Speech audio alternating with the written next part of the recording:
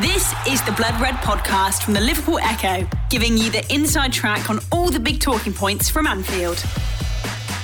It's the Blood Red podcast, courtesy of the Liverpool Echo. I'm Guy Clark. The Reds' big summer sale looks set to continue with Shaqiri on the shopping list for a number of European buyers as Michael Edwards' strategic planning looks set to pay off. Plus, we'll react to Wijnaldum's comments on why he left Liverpool and get the latest from out in Austria ahead of Thursday's friendly with Hertha Berlin. To get into all of that, we're going big today. We've got our Liverpool correspondent, Paul Gorst, David Lynch and Joe Rimmer as well. Guys, I hope you're all well. And Gorsty, I'll throw over to you first up. And in terms of Xherdan Shaqiri, looks as though that interest in him that's kind of been bubbling away underneath the surface for a while, maybe something more concrete this week. Yeah, Liverpool very much expecting talks to be ramped up this week. Quite a few teams interested, long-standing interest, has to be said, from the likes of Sevilla and Lazio and Villarreal. Napoli also in the hunt as well. So, yeah, an interesting one. He was obviously, there was interest in him back in January of last year, and then there was interest again in the winter window, if you like, or the autumn window, and he stayed put and tried to fight for his place, but I think he only started 4 games last season, or 6 games. Had a good Euros, which is, worked to Liverpool's benefit in a way. Teams are taking another look at him again, and Liverpool very much open to offers, and he's got several teams interested. A few talks with his agents, what is feasible from the likes of those clubs, and Liverpool very much waiting by the phone for the calls to come in. So he could be another one on his way in the next week or two. And been at Liverpool 3 years or so, and I'm sure we'll kind of dissect his career in more detail as and when he leaves. But yeah, could be another one heading for the exit doors. Yeah, it looks to be the case. Joe, we have been down this road before, haven't we? Sort of last autumn when he was pulled late from the League Cup game with Arsenal. Harry Wilson, in fact, getting his chance. He's gone this weekend as well. But we have been here before, but he's been very adamant, the quote sort of surfacing from him speaking with Italian media, that no, this time it is going to be wrapped up, and by the end of this summer he won't be a Liverpool player anymore. Yeah, he's not getting any younger, is he? And I think for the sake of his career, I think he sort of will be keen to get that sorted this summer, having sort of given Liverpool another year last season. Be a shame, on one hand, I think Shaqiri's sort of done exactly what they wanted when they got him. He was 13 million and, especially in his first season, did quite well as that sort of extra forward that they needed at times. And if you remember the start of that season, they actually tweaked the formation, didn't they, to get him in the team because he was doing quite well. And then obviously injuries have hit him in the last couple of seasons and just not allowed him to really kick on and carry on being that option for Liverpool. But, it was a big part of the Champions League win in 2019 and has served its purpose well. I just think there'll be a little tiny bit of regret that those injuries have stopped him playing a bigger part at times when needed. But Liverpool should get decent money back for him. If it's 10 to 15 million, anywhere between there, they're getting their money essentially back on a player that they didn't pay too much for. So they'd be quite pleased. I think it was a clever bit of business all around. So, he'll go with the best wishes of Liverpool fans everywhere, I'm sure. Yeah, he's more than served his purpose, hasn't he, Lynchy? And I suppose also it kind of ties into the emergence of Harvey Elliott as well, that Shaqiri can be moved on, frees up space in the squad for Elliott to come through and everything else that it kind of brings with it. Yeah, I think that's the plan, really, isn't it? Sort of similar profile of player, that sort of left-footed playmaker can play out on the right-hand side, but as we've seen in pre-season, Jurgen Klopp's having a look at Harvey Elliott in that sort of attacking central midfield role, where he did sort of, towards the back end of last season when he used Shaqiri, it was in that position. So I think that does open up a vacancy, and I think Liverpool do like to do that. We've seen, with Adam Lallana when he moved on, they left a space there for Curtis Jones to take up in midfield, and I think that's the plan, really, is to sort of a bit of succession planning. And like the lads have said, it's probably the right time now for Shaqiri to move on and get a little bit more football, and then to replace him with someone who maybe isn't expecting mega minutes, but we'll have a nice chance to develop there as well. It's sort of worked out quite perfectly for Liverpool. Yeah, and Paul, I suppose it's kind of the wider transfer policy with Liverpool playing out this summer of, I suppose, in many ways evolving the squad. It's not revolution, is it? It's just gently evolving it. And he's been there 3 years, as you said before, but now time to move on.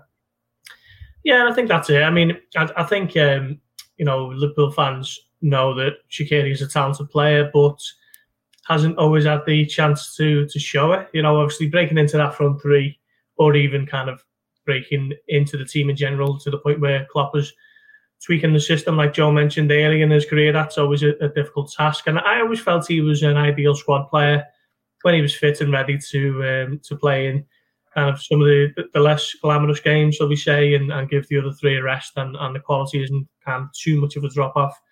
He's one of the few in the squad who's willing to play that kind of vertical through ball, if you like. I can think of a couple of passes last season that got Jota in for West Ham, and there was another one to Trent, which Jota ended up tapping in against Midtjylland. And so many in that kind of area in Liverpool are always a little bit reluctant to play that ball. But Shaqiri always tried it, whether it came off or not. And I think Liverpool at times maybe needed a bit more of that type of bravery in the front three last season. But he wants to be playing more regularly, and that's fair enough. He's 29. He's clearly good enough to be playing at a high level, considering some of the teams interested. The big clubs aren't they? Europa League winners in Villarreal and Lazio, Sevilla, Napoli, probably the biggest of that quartet, or we seem to be in the Champions League, don't they? So, yeah, I think they'll be getting a really good player with something to prove, maybe at a decent price, wherever he does end up. And Liverpool, hopefully, will go about reinvesting that money rather than just letting a player go and just thinking, we don't need to bring anyone else in. Because I think Liverpool do that too often. Too often they're content to let a fairly key squad player go and just kind of shrug the shoulders and think, we don't need anyone else in. Dejan Lovren being the perfect example. And so far, Gini Wijnaldum. So, we'll see what happens on the incoming front at this point. But, I think it's the right time for Shaqiri to move. And that's it, isn't it, Joe? He is kind of the kind of player who, obviously, when fans are in stadium, gets fans on the edge of their seats, off their seats as well. Sort of real player that Liverpool fans can admire with that graft and that guile he has in the final third. But I suppose it is a big show of faith in Harvey Elliott. If, as Gorsty says, maybe if Shaqiri is going to be moved on and it is a case of, right, this is now the route through to the first team for Harvey Elliott, it's a big show of faith actually having to step up and take on that amount of responsibility, because when Shaqiri has been called upon, he's come up with some big showings. Oh, absolutely, yeah. I mean, Shaqiri has a vast amount of experience playing at some very, very big clubs, doesn't he? In Liverpool, Bayern Munich, and Inter Milan. So, it is a show of faith in Harvey Elliott. But, you just get the feeling around some players, don't you? And I think around Curtis Jones, as Lynchy mentioned before, last year, you had the feeling that Liverpool had really big hopes for him. And when Lallana moved on, they made that space in the squad and it worked out well.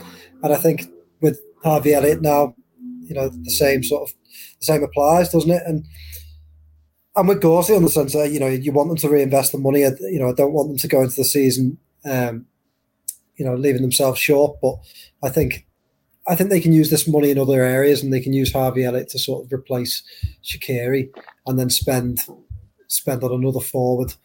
Origi is another one, isn't he, that you think if they can move him on, they'll certainly need a forward there, more central forward. So, I think Harvey Elliott becomes a real option, doesn't he? So, it's about, I suppose for Liverpool, it's about getting some of these players off the books, which they're starting to do now. The last week's been particularly good for them in that sense.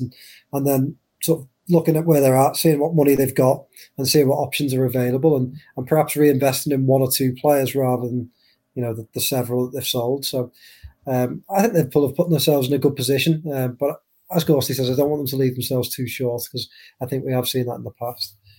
Lynch, you wrote a piece for The Echo that went out on Sunday evening regarding sort of the transfer policy and the need for addressing quotas. Interesting, and I suppose this sort of plays into that now this might, I suppose, be maybe the kind of last stumbling block that there may have been for Liverpool to release the cash, as it were, and start really getting going in this transfer window. Yeah, I think it's probably more of an influence than even the money, really. I think, I've said on this podcast before, I think it's a little bit overblown about, how tight the finances are at Liverpool. I think they're in a fairly decent position despite the COVID situation and the financial hit they took there. I think a lot of this needing to offload players has been more in mind of the idea that the squad is basically too full. So as things stand, obviously prior to Shaqiri leaving, we've got 17 non-homegrown players in the squad at the moment who should feasibly expect first team football, and that's the absolute limit. You're allowed obviously 17 non-homegrown and 8 homegrown, and so they're on the limit of that. So they need to, if they are to add more foreign talent, so say in midfield or in the forward line, they need to offload a non-homegrown player. So Shaqiri would fit the bill for that. Same with Origi, and we do expect that there's a real possibility that both of those move on, but.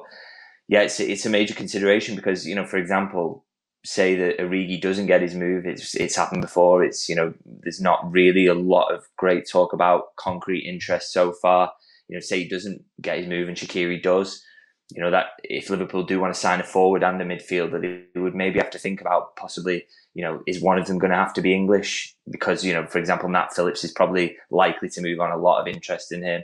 It's a bit of a consideration for Liverpool in terms of what their incomes look like. There's a real possibility that, say Nat Phillips and Shaqiri move on and Origi doesn't, then one of those signings, be it a midfielder or in the forward line, is going to have to be an English homegrown player, which sort of in that context, I think maybe those links to Jarrett Bowen at West Ham sort of make a little bit more sense.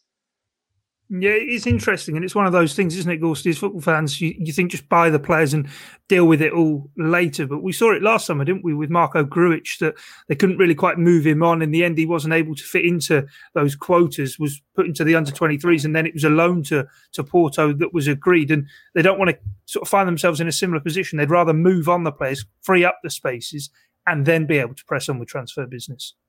Yeah, I think that's right, isn't it? Rather than kind of doing a one in, one out, I think that they're looking at what they can, clear from the decks now and then assess it a little bit later on. And we know that Liverpool behind the scenes do have targets, do have shortlists, and we've seen that when they do spring into action, it's all done relatively quickly, isn't it? So I don't think there's any kind of concern over not having targets identified or kind of turning their attention towards that when it's too late. I do think that, as Lynchy says, there is a case of sorting out the quotas and then seeing what can be done. I think a key issue is Liverpool, the coaching staff and Klopp and the recruitment team. I think they're looking at it and thinking anyone who's going to come in has to be of a certain level where they're going to be able to challenge for the first team spot. As a midfielder coming in, is he going to be better than Henderson and Fabinho and Thiago? Will there be a debate there to be had for anyone coming in? Can he, go straight into the team?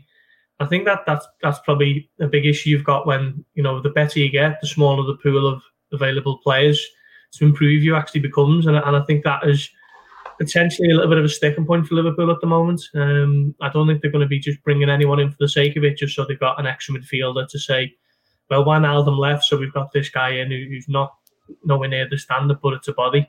I think they are very kind of strategic and hone in on a quite a short list of players who can fill potential gaps in the squad, and that is possibly what is happening at the moment. The Blood Red Podcast from the Liverpool Echo.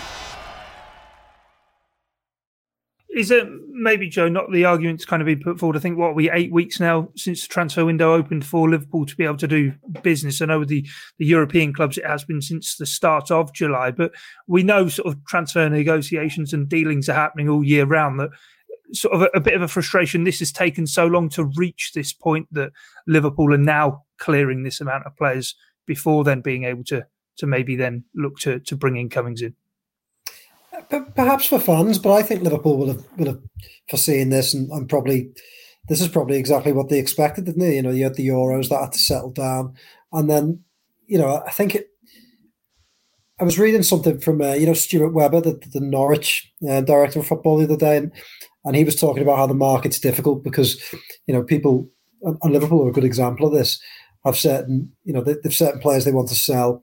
Someone like Grujic, who we know last summer, perhaps the summer before, Liverpool had a valuation of around 20 million. Am I right? Something like that.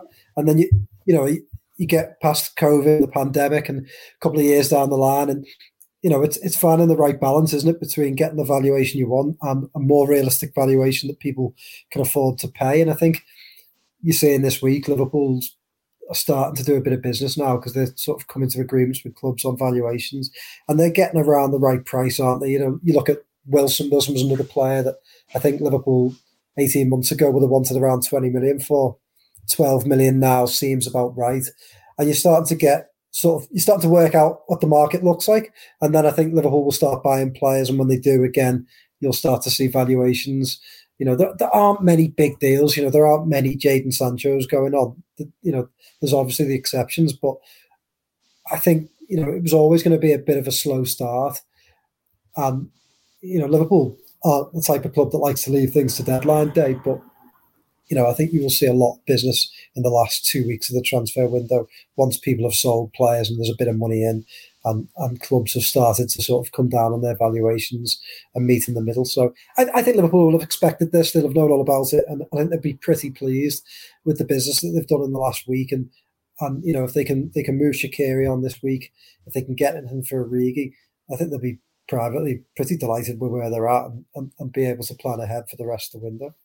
Yeah, should the Shaqiri deal go through, Lynchy, and be around 15 million, that'll sort of be sales near up to 50 million for this window. Maybe then throw Origi in there, and Phillips, as you were saying before, that's more of, I suppose, maximising an asset and getting out of that what they can. Liverpool then will have a bit of a wedge burning a hole in their pocket, won't they?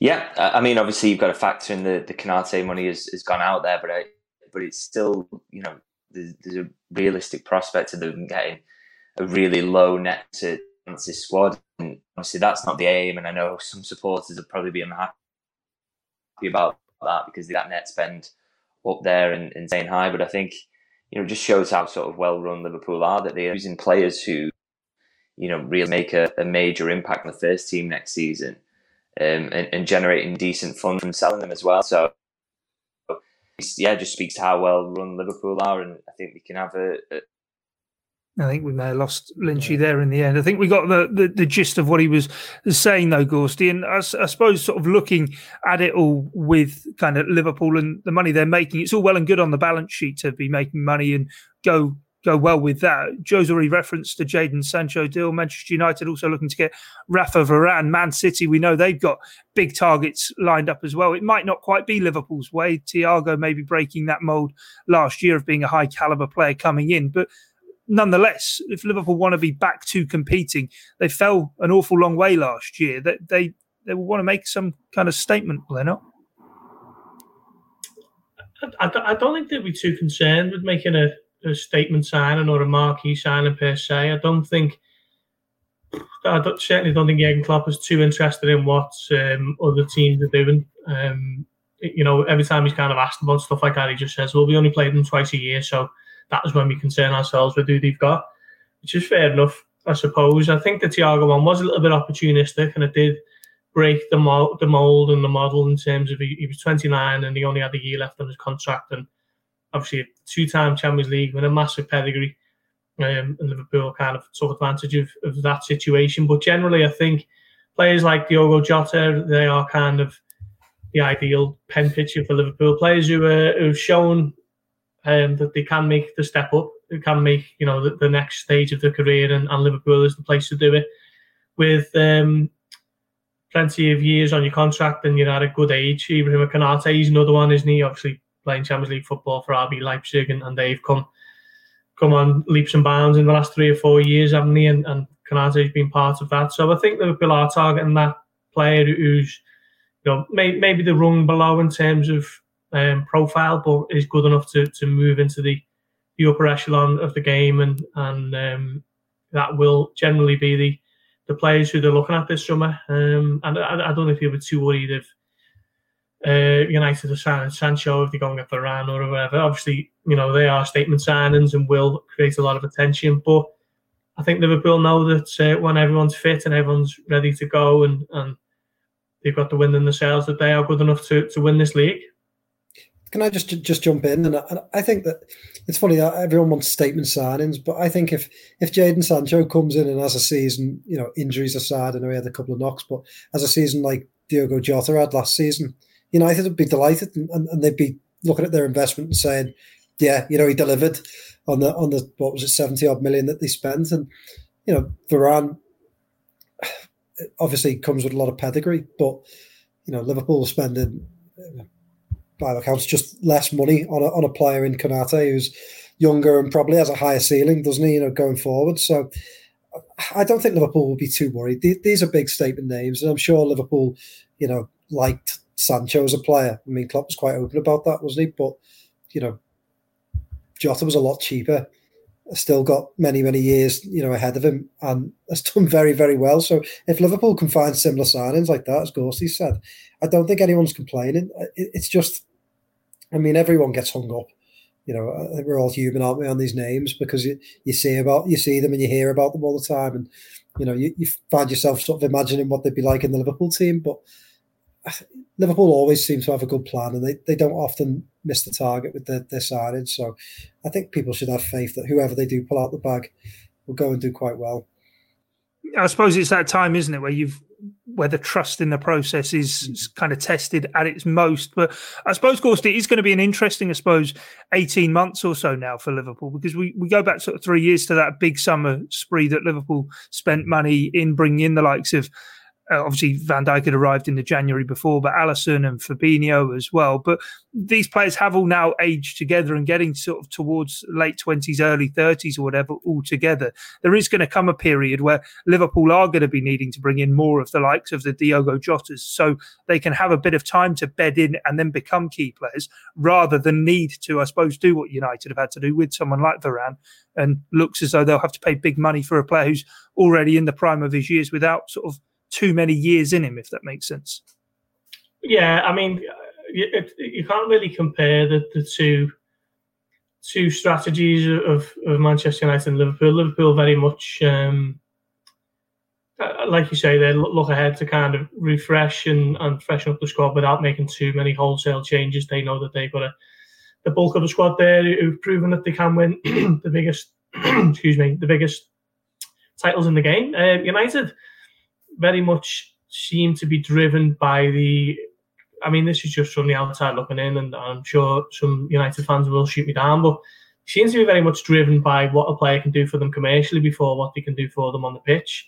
It's always a statement signing. It's every single summer, isn't it? It's Pogba, it's Fernandes, it's Sancho. It looks like it's going to be Varane. It's Harry Maguire for 85 million, and it's all very much about making massive, loud headlines and social engagements and going viral, and that all seems to be part of the thinking of the likes of Ed Woodward. I know he's obviously, I don't know whether he's moved on already, but he was meant to be moving on, wasn't he? And at the end of the year, I think it is. Yeah, it was Matt Judge who was stepping into his place. But generally, the United mould, if you like, seems to be very much let's sign superstars, and it's almost a Real Madrid style approach of late. And of course, no manager is going to hear that from the sporting director. Look, we want Jadon Sancho. Look, we want Paul Pogba. And they're not going to say no, are they? So that seems to be how they work. Whereas Liverpool, kind of not too concerned with blockbuster headlines and names. They just focus on what a player can add to the squad, what they can do here and now, and then in 2 or 3 years' time when they've developed and they've improved as a player at the club and under the guidance of Klopp, and go from there. And that, looking throughout this Liverpool squad, that is exactly what they've done with virtually every player. Salah, Mane, Van Dijk, even Fabinho to an extent. I'd say possibly the only one who hasn't had to do that is someone like Alisson, who come in and, he's a Champions League semi-finalist with Roma. He was a Brazil #1 at the Copa America that summer, I think. So Liverpool very much different kettle of fish to United in terms of how they operate in the transfer window. Yeah, final one then, Joe, on the transfer front. I suppose we were sort of speaking about the quotas and everything earlier on in the podcast, and the role Michael Edwards does. I suppose objective number one pretty much looks as though you can put a tick in that box, certainly in pencil, if not in pen just yet. But it will now be a case of switching towards those incomings and hopefully not having to sort of maybe spend the mega money that, as Gorsty was outlining there, that United do on superstars, but unearthing some hidden gems, maybe one or two, to bring in before the window's out. Yeah, I mean, I think before that, the priority is you two have just alluded to it, contracts.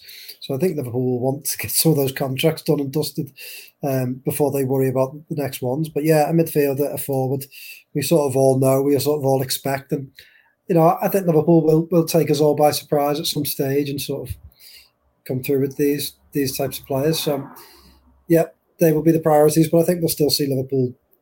I think it'll be another week or two yet before they sort of sell off, the likes of Shaqiri, possibly Origi. Things seem to start ramping up now. So, I wonder what Nat Phillips, the future holds for him, that sort of thing. So, if Liverpool can get a bit more money and can free up a bit more space, I think they'll then start to sort of nail down those targets. But yeah, midfielder and a forward by the sounds of things. And just to follow up on the United stuff you've just been talking about, yeah, I mean, I agree with Gorsty in many ways. I don't think necessarily, like Harry Maguire cost a lot of money. I don't think necessarily they bought him to be a headline or a name, but I do think their signing of him was almost a reaction to Liverpool's signing of Van Dijk. At the time, Liverpool had broken the world record for a defender on Van Dijk, and it almost forced United's hand to go and do the same if they wanted Maguire.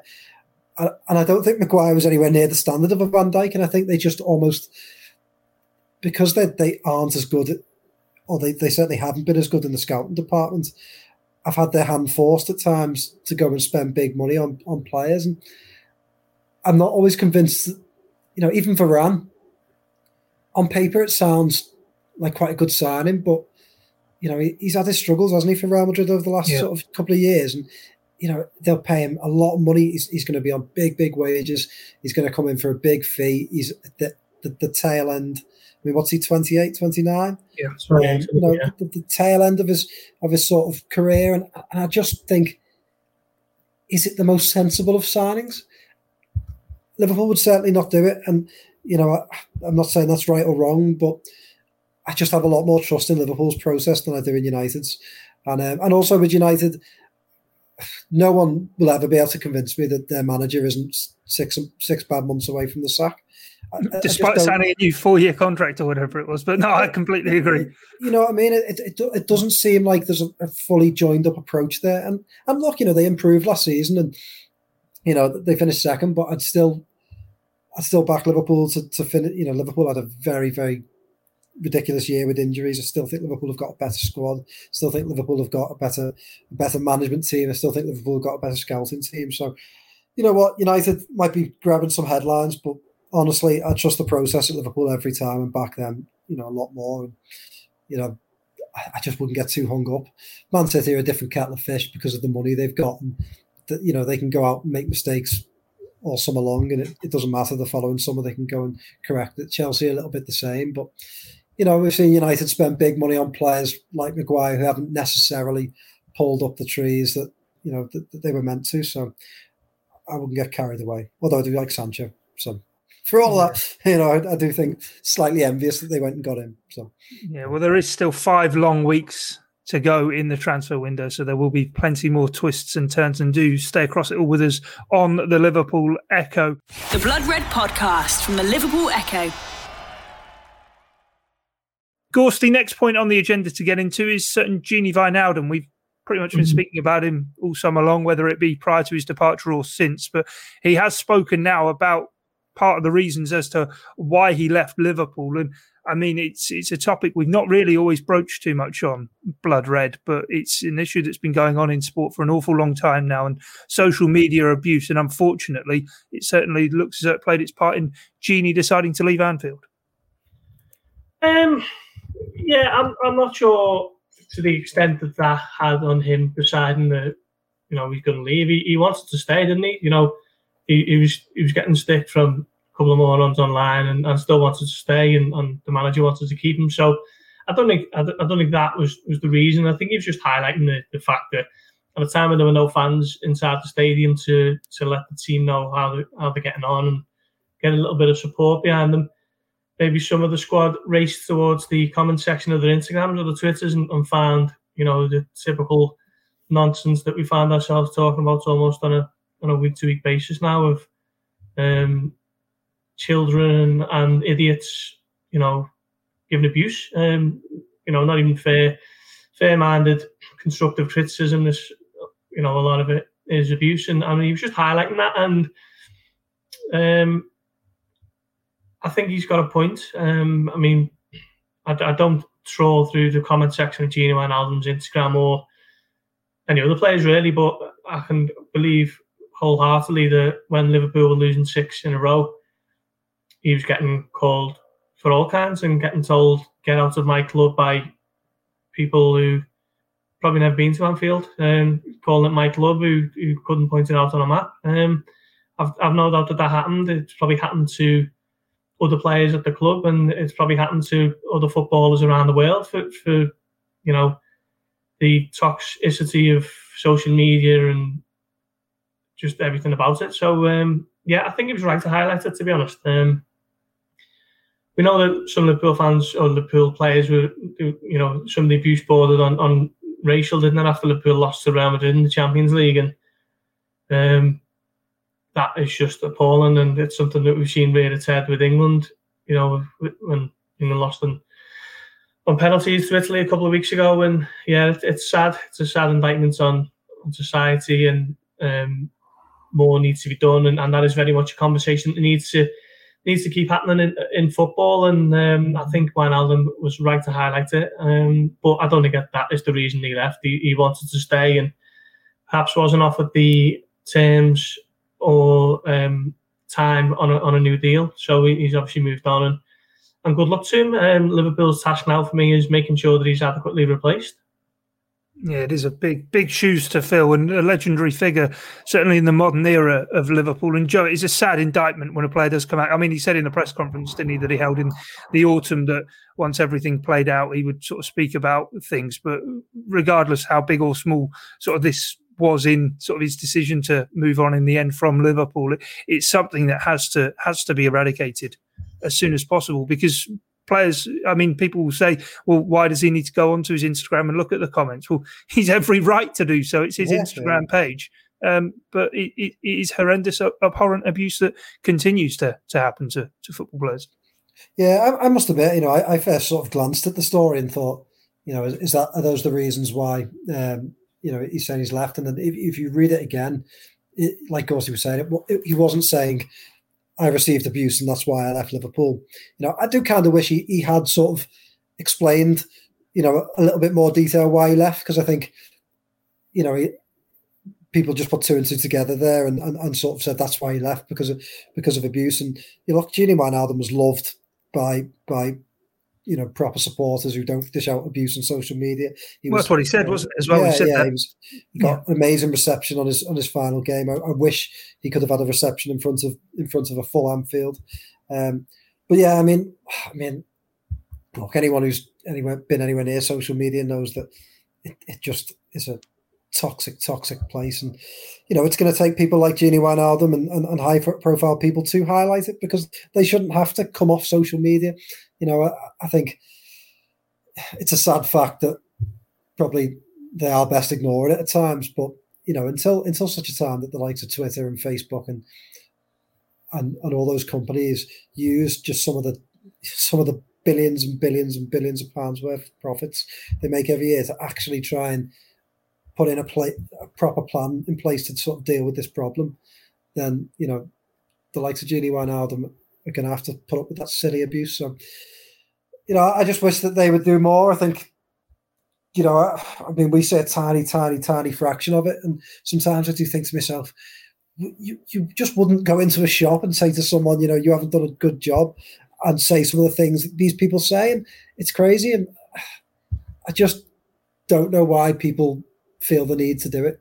I don't know why people feel the need to be so nasty in general, but that's just the way it is. And I hope that these big companies can finally get a grip of it, because they're just embarrassing themselves. They're letting themselves down because they've got the money, they've got the resource. They surely can do it. We should be getting a grip on these sorts of things now. Most definitely. Right, let's move on from that and into pre-season then, before we do go. And obviously, Gorsty, we spoke after the game on Friday night. it wasn't the best showing of all, but Liverpool stepping up preparations for this coming week, and on Thursday take on Hertha Berlin. And I suppose it is then just the next stage, and whether or not we'll continue to see Jurgen Klopp's Alex Oxlade-Chamberlain false nine experiment. Yeah, Liverpool have moved camps now. They're in Tivoli or Tivoli, I'm not too sure how you say it, but they're in a new camp preparing for the game on Thursday, another 90-minute workout. Again, I think we'll see a little bit of more of a Liverpool stepping up. You know, that Klopp used 23 players the other night, didn't he? And made 11 changes at half time. And then Tyler Morton was brought off for Jay Kane. But I think, I might be wrong in this, but I think we might see Liverpool, or Klopp rather, use, say, a Joel Matip for 60 minutes or a Konate for 60 minutes. We should see Jota potentially. He obviously only joined up late last week and was in reserve on the bench on Friday, wasn't he? So potentially could see Andy Robertson as well. Plenty of things to keep us occupied and keep us interested. And yeah, just building on that fitness, building it up, and then another game ahead of the 2 games in Anfield, which I'm sure so many people are looking forward to with 75% capacity. Yeah, it just feels that we are now, I suppose, in this week of pre-season now, Joe, beginning to sort of get more towards kind of that match readiness that the players have. And I have to say, one player in particular who's impressed me in the run-out so far is Kostas Tsimikas, and it could be quite a big season for him. Yeah, I mean, just reading between the lines, some of the things that players have been saying about him, and that, Pep Lijnders has his diary on the website. I've been reading that. People seem to be talking very highly of him, and obviously Liverpool, had hopes that he would challenge Andy Robertson or at least put pressure on him last year, and for one reason or another, he didn't. But let's face it, we saw with Andy Robertson himself, it can take time, and this is a guy who's coming over from a different country, learning a new language. He's had injuries in a season which was unlike any other.